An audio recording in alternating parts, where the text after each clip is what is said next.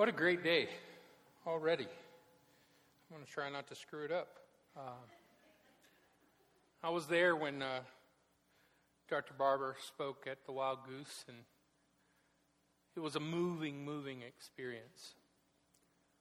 I'm so thankful that we have the opportunity to highlight some of these individuals from the past and those who are actually making a mark on our communities and our culture today.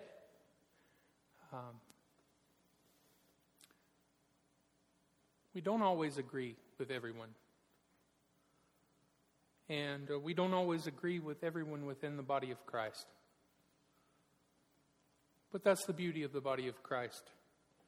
Jesus wants us to employ unity, not uniformity. And it's good for all of us to hear different perspectives on how the gospel, the good news, the kingdom of heaven is to be fleshed out in this here and now on our earth. I thought the worship was beautiful in song and in playing today. Thank you guys for leading. That was absolutely gorgeous. And thank you for what you guys do week in and week out.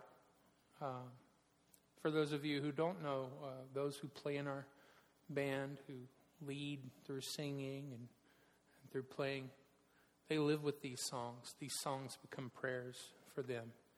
And they're not just leading songs. This isn't Jesus karaoke. This is hopefully our prayer life. These songs are songs that are meant to sneak into the nooks and crannies of our hearts and minds and to hide themselves there so that when the Spirit prompts us throughout the week, a lyric comes to mind.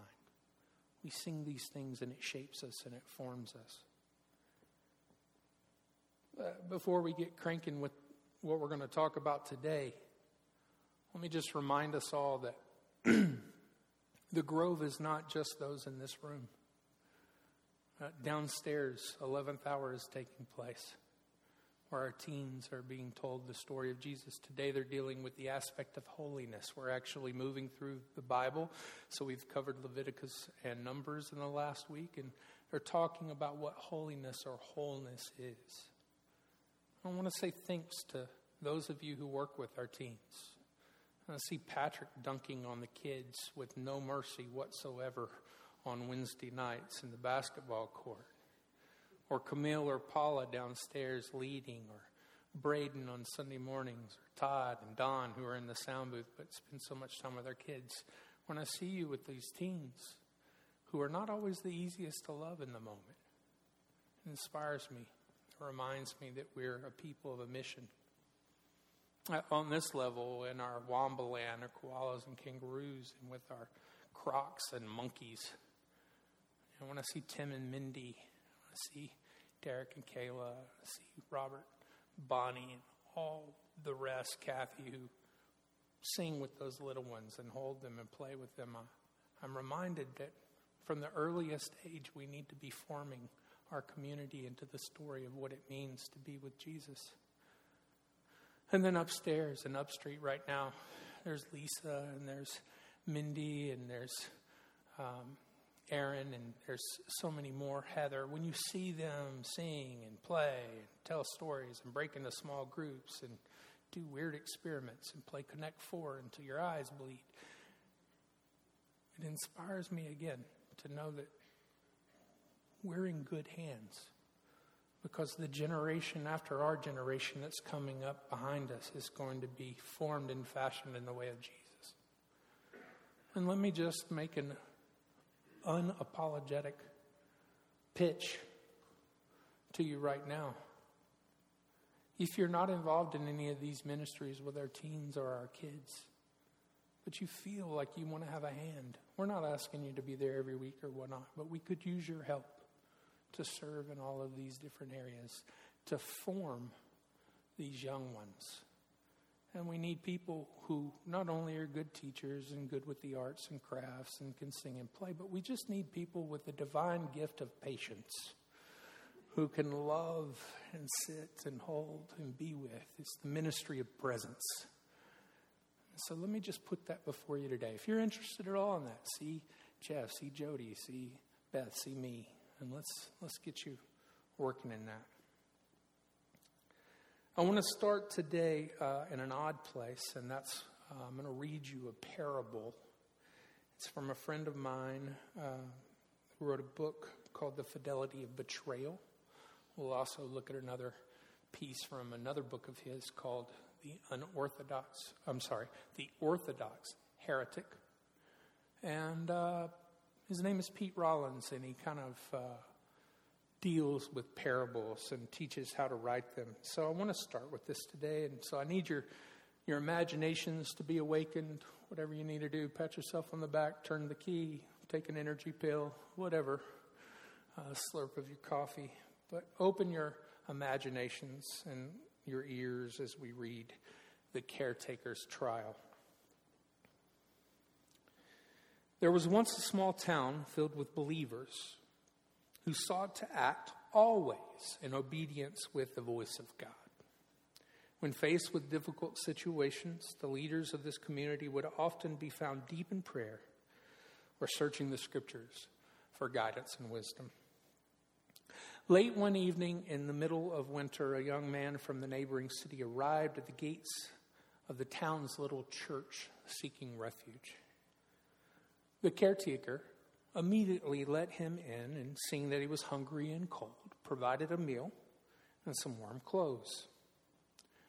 After he had eaten, the young man explained how he had fled the city because the authorities had labeled him a political dissident. It turned out that the man had been critical of both the government and the church in his work as a journalist. The caretaker brought the young man back to his home and allowed him to stay until a plan had been worked out concerning what to do next. Now, when the priest was informed about what had happened, he called the leaders of the town together in order to work out what ought to be done. And after an intense discussion, it was agreed that the man should be handed over to the authorities in order to face up to the charges that had been made against him. But the caretaker protested, saying, "This man has committed no crimes. He's merely criticized what he believes to be injustices perpetrated by authorities in the name of God. What you say may be true," replied the priest, "but his presence puts the whole of this town in danger. What if the authorities find out where he is and learn that we protected him?" But the caretaker refused to hand him over to the priest, saying, "He is my guest, and while he is under my roof, I will ensure that no harm comes to him. If you take him from me by force, then I will publicly attest to having helped him and suffer the same injustices as my guest." No. The caretaker was well loved by the people, and the priest had no intention of letting something happen to him. So the leaders went away again, and this time searched the scriptures for an answer, for they knew that the caretaker was a man of deep faith.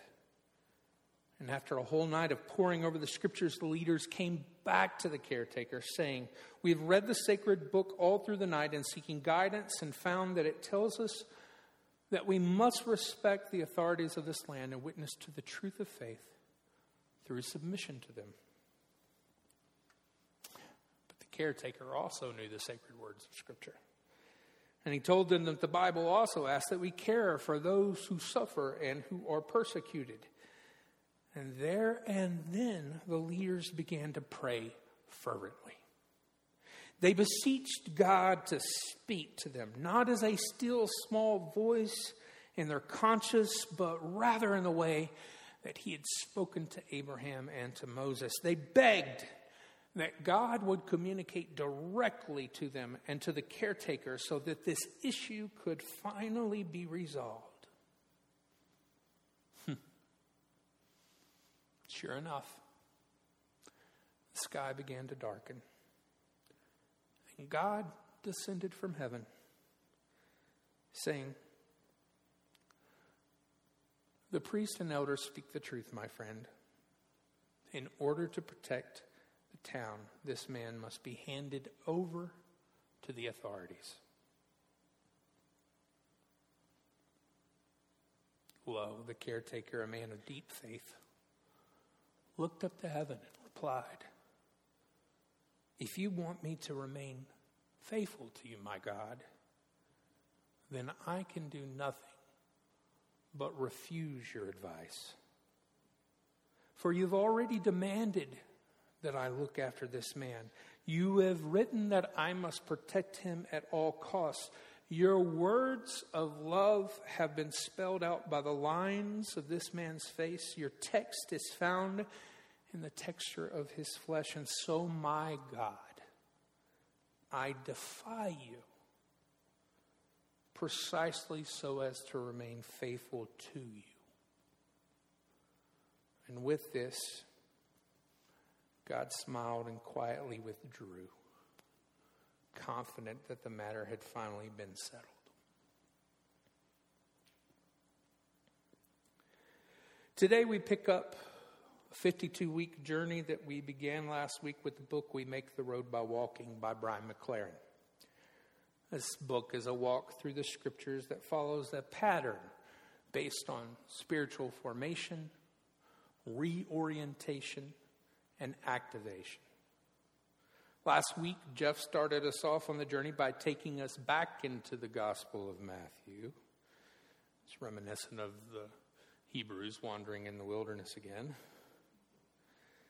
And in the 5th chapter of Matthew, we join the crowds being addressed by Jesus in what is known as the Sermon on the Mount.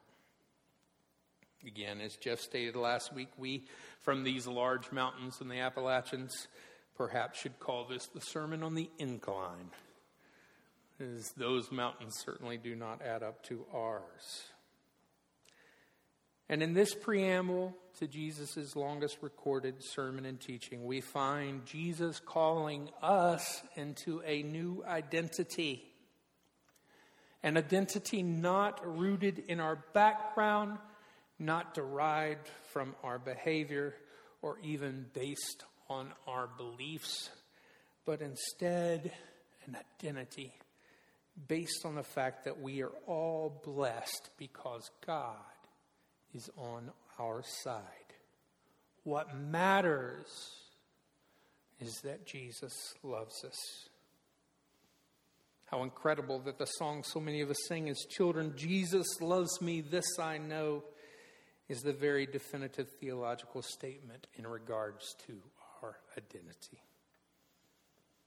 And so again, we pick up this journey, and we're going to be in Matthew, the passage of chapter 5, verses 17 through 48, as Jesus continues this Sermon on the Mount. Listen to these scriptures. Jesus saying, "Don't misunderstand why I've come. I did not come to abolish the law of Moses or the writings of the prophets. No, I came to accomplish their purpose. I tell you the truth, until heaven and earth disappear, not even the smallest detail of God's law will disappear until its purpose is achieved. So if you ignore the least commandment and teach others to do the same, you will be called least in the kingdom of heaven. But anyone who obeys God's laws and teaches them will be called great in the kingdom of heaven." And this perhaps is the most important verse in this passage that we'll look at. Verse 20, he says, "But I warn you, unless your righteousness is better than the righteousness of the teachers of religious laws and the Pharisees, you will never enter the kingdom of heaven."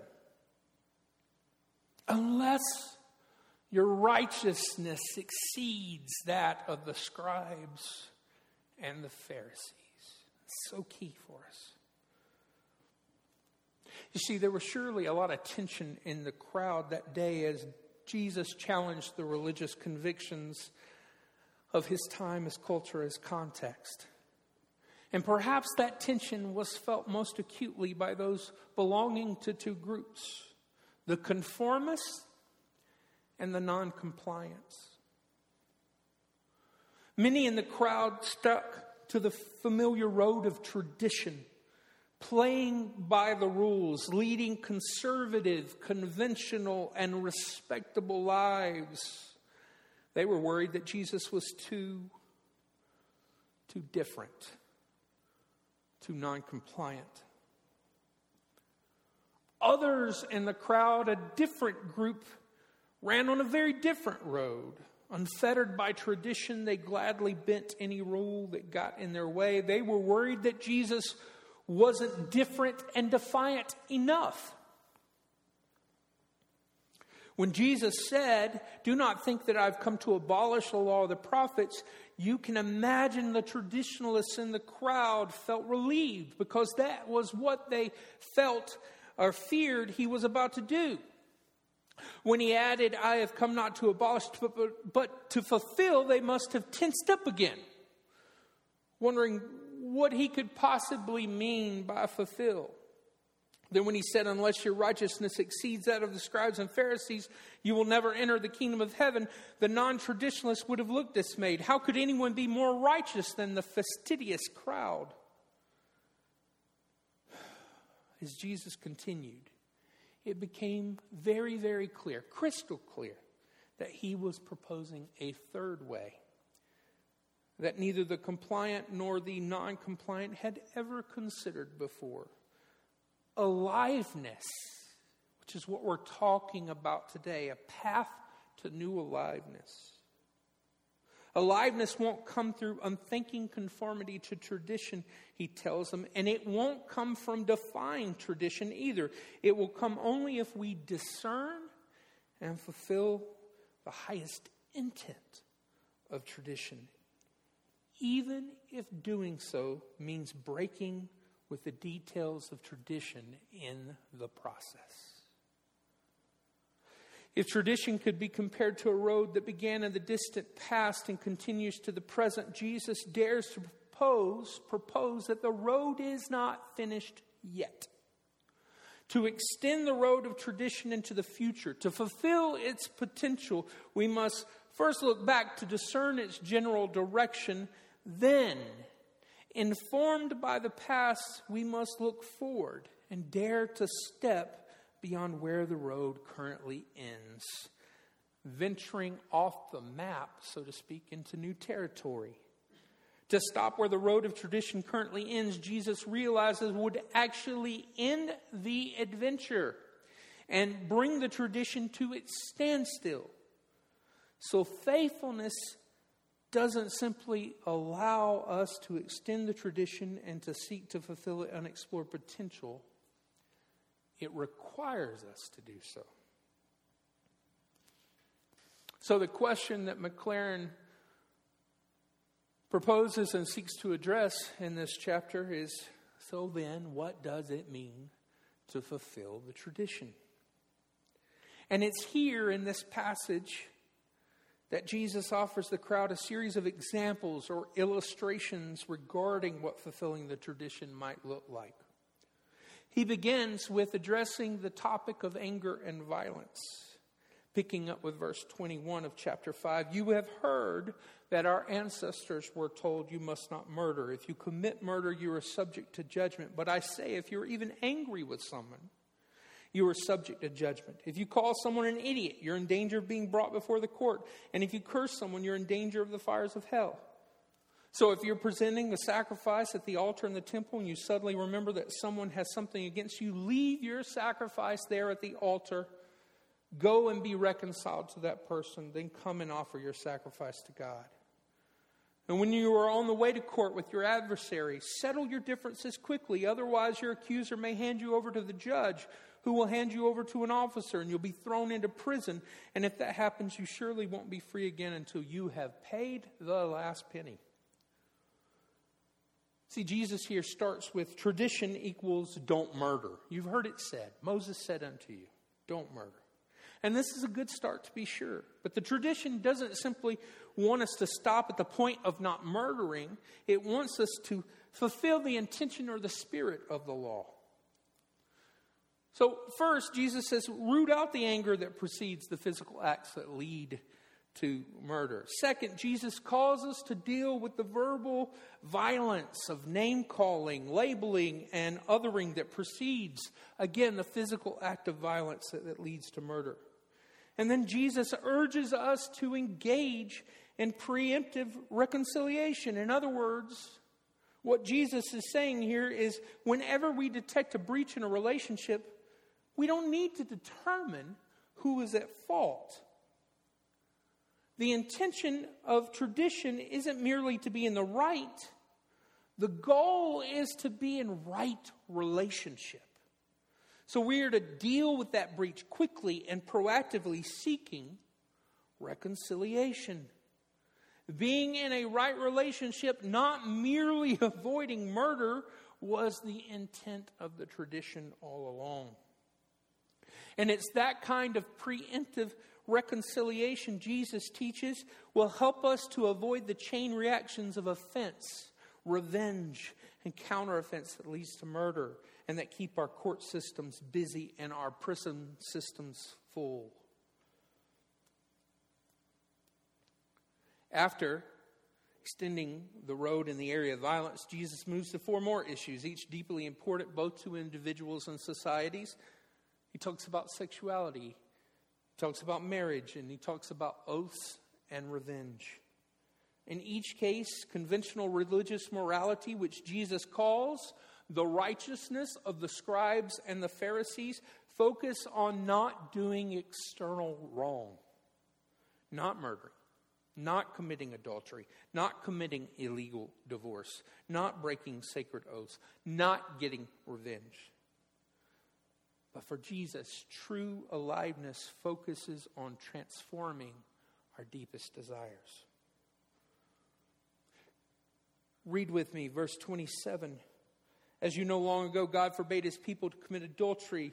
You may think you have abided by this commandment and walk the straight and narrow, but I tell you this, any man who looks at a woman with lust has already committed adultery in his heart. If your right eye leads you into sin, gouge it out and throw it into the garbage. For better you lose one part of your body than march your entire body through the gates of sin and into hell. And if your right hand leads you into sin, cut it off and throw it away. For better you lose one part of your body than march your entire body through the gates of sin into hell. And here's something else. You've read in Deuteronomy that anyone who divorces his wife must do so fairly. He must give her the requisite certificate of divorce and send her on her way free and unfettered. But I tell you this, unless your wife cheats on you, you must not divorce her, period. Nor are you to marry someone who's been married and divorced, for a divorced person who remarries commits adultery. So regarding sexuality, the tradition requires you to avoid adultery. But Jesus says to extend this road, to go further and deeper by learning to manage your internal lustful desires. Regarding divorce, you can try to make it legal in the eyes of society as tradition requires, but Jesus challenges you to go further and deeper by desiring true fidelity in your heart. Regarding oaths, you can play a lot of silly verbal games to shade the truth, or you can go further and deeper, desiring simple true speech, saying what you mean and meaning what you say. Verse 33, you've also heard that our ancestors were told, you must not break your vows. You must carry out the vows you make to the Lord. But I say, do not make any vows. Do not say by heaven, because heaven is God's throne. Do not say by the earth, because the earth is his footstool. And do not say by Jerusalem, for Jerusalem is the city of the great king. Do not even say by my head, for you can't turn one hair white or black. They didn't have Grecian back in that day. Just say a simple yes I will or no I won't. Anything beyond this is from the evil one. And then regarding retaliation against injustice, you can react in ways that play right into unjust systems, or you can go further and deeper, transcending the very systems themselves. Here Jesus gets very practical. As we know, the Jewish people are under the authority of Rome, and as such are subject to law and customs that would breed fear, resentment, and the desire for rebellion and retributive violence. He gives the example of turn the other cheek. If someone strikes you on the cheek, turn the other cheek. Here Jesus offered them a creative alternative. Stand tall and courageously turn the other cheek, he said. In doing so, Choosing nonviolence, strength, courage, and dignity, they would model a better way of life for their oppressors rather than mirroring the violent examples they were setting. The second illustration he gives here is that if someone sues you for your outer garment, give them your inner garment as well. Yes, your generosity leaves you exposed, but your nakedness also exposes the naked greed of your oppressors. And then finally, walking the second mile. You see, often a Roman soldier would order a civilian of an occupied nation to carry his pack for a mile. If the civilian refused to do so, he would show courage and self-respect, but probably end up dead or in jail. Most would comply, but once again, doing so would reinforce the oppressor's sense of superiority and their own sense of humiliation. Jesus tells his disciples to surprise their oppressors by volunteering to take the pack a second mile. The first mile may be forced upon them, but the second mile they will walk free. The first mile, they are oppressed.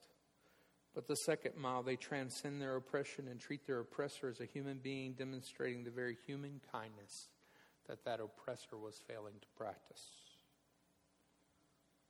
You see, with all of these things, neither the compliant in the crowd nor the defiant could imagine such creative responses. Jesus is helping their moral and their social imaginations come alive. And this is the point we are making today when we urge you to embark or continue on this new path of aliveness. The path requires more than the rote, mindless, and uninspired obedience, and while also requiring that we stay informed by and in tune with the way this path has been formed up to this point in history. It requires imagination, and most importantly, it requires a listening to the Holy Spirit.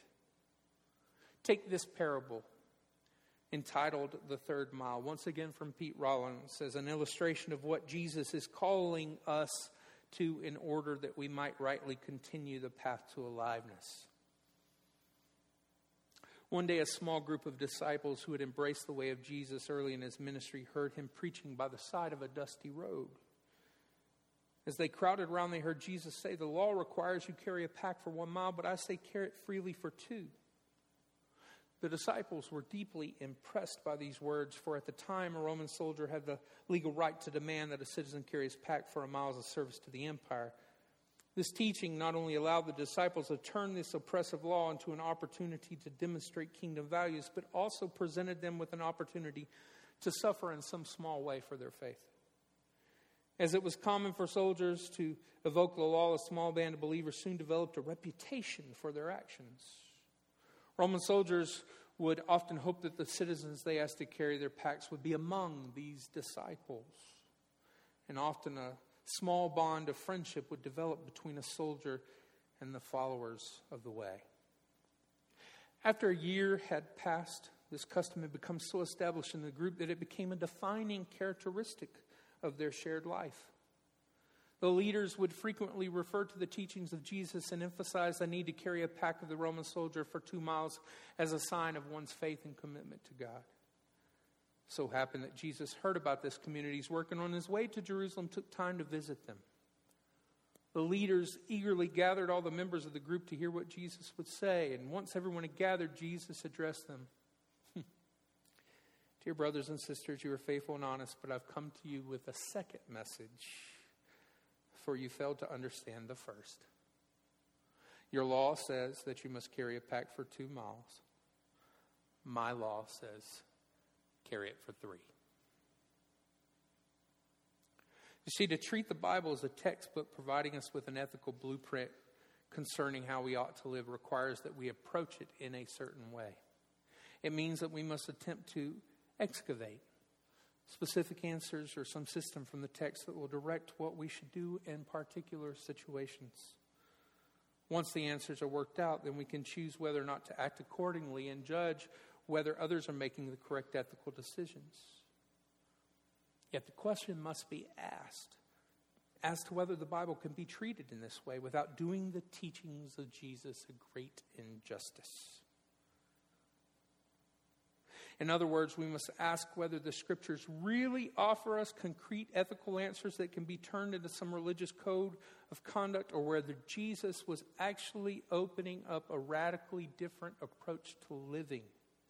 What if Jesus was not offering his followers an ethical system to follow, but rather was inviting them to enter into a life of love that transcends ethics, of life of love and liberty that dwells beyond religious laws? The story above explores this idea, but by imagining what Jesus would say to those who had taken his teachings about carrying a pack 2 miles literally, seeing it as an ethical injunction and a religious law. You see, in their very obedience to the teaching, the group described in the story fundamentally misunderstood and undermined the radical nature of the message. Their literal rendering of the teaching, far from taking it too seriously, ended up failing to take it seriously enough.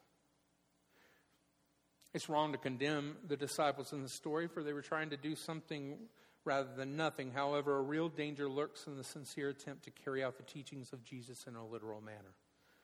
Namely, the danger of absorbing the ways of living in excess of the law back into the law. The radical way of Jesus provides a much more difficult challenge, that which is demanded by the law. For while the law gives us a bottom line way to live, the way of love calls us beyond the law. Love pushes us beyond duty. Rather than stopping there and act when we don't know for sure what the ethical thing to do. If the ethical question is what must be done, love adds, I will do more. If our ethical compass is not able to give us a clear direction to travel, love sets out anyway. The love that Jesus is describing provides a way when ethical demands have had their say or do not know what to say. Is this not what Jesus is calling us to? To live beyond the law so as to fulfill it.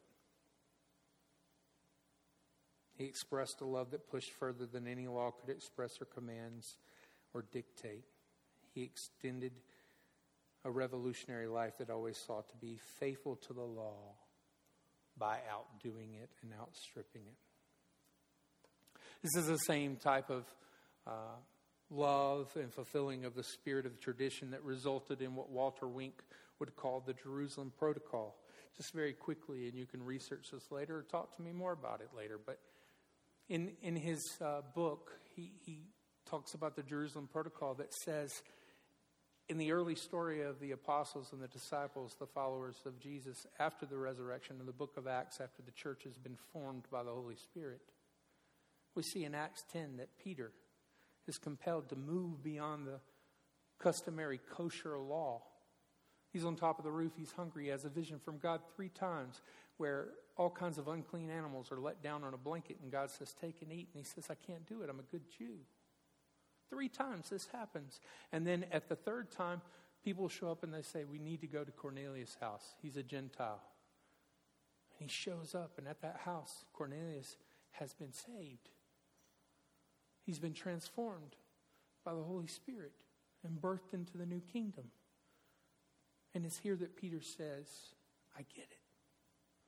Love dictates that for me to extend the tradition that God began, I have to extend beyond the kosher law, because if the Gentiles are going to be welcomed into our family, if they're going to be grafted into the vine, we're going to have to be able to sit at the same table and eat the same things. You move ahead a couple of chapters and you have the Council of Jerusalem, where because of this situation and things like it, Paul and Peter are saying to the other apostles, the Gentiles are being saved. What do we do? How can we be true to God and true to our Jewish customs and at the same time follow the way of Jesus and open this up for everyone as Jesus did? And they sit there. And this is when and where basically the decision was made that you didn't have to be circumcised to enter into the way. Now listen, circumcision was the defining mark and characteristic of what it meant to be a person of the kingdom of God, meant to be an Israelite. When God established the covenant of circumcision, he says, this is for you and for all generations to come. And yet here, the very tradition is defied so as to fulfill the greater intent of the law, which was to welcome more and more people into the kingdom of heaven. Over and over again in Scripture, we see that it's the law of love that should win out. Finally, in this passage, Jesus says, with verse 43, you've heard the law that says love your neighbor and hate your enemy, but I say love your enemies. Pray for those who persecute you. In that way, you'll be acting as true children of your Father in heaven, for he gives his sunlight to both the evil and the good, and he sends rain on the just and unjust alike. If you love only those who love you, what reward is there for that? Even corrupt tax collectors do that much. If you're kind only to your friends, how are you different from anyone else? Even pagans do that, but you are to be perfect, even as your Father in heaven is perfect. I'll conclude with this piece. It's from another gentleman I've had the pleasure to learn under. His name is Leonard Sweet, and he's written a book called I Am a Follower, The Way, the Truth, and Life of Following Jesus. He says this: the imitative initiative is found throughout the Bible. Leviticus 20:26, for instance, records God's directions to his people to be holy to me because I am the Lord and holy. And 1 Peter 1:16 repeats the directive. Matthew 5:48, which we just read, instructs followers of Jesus to be perfect as your heavenly Father is perfect. And Luke 6:36 gives similar directions about being merciful.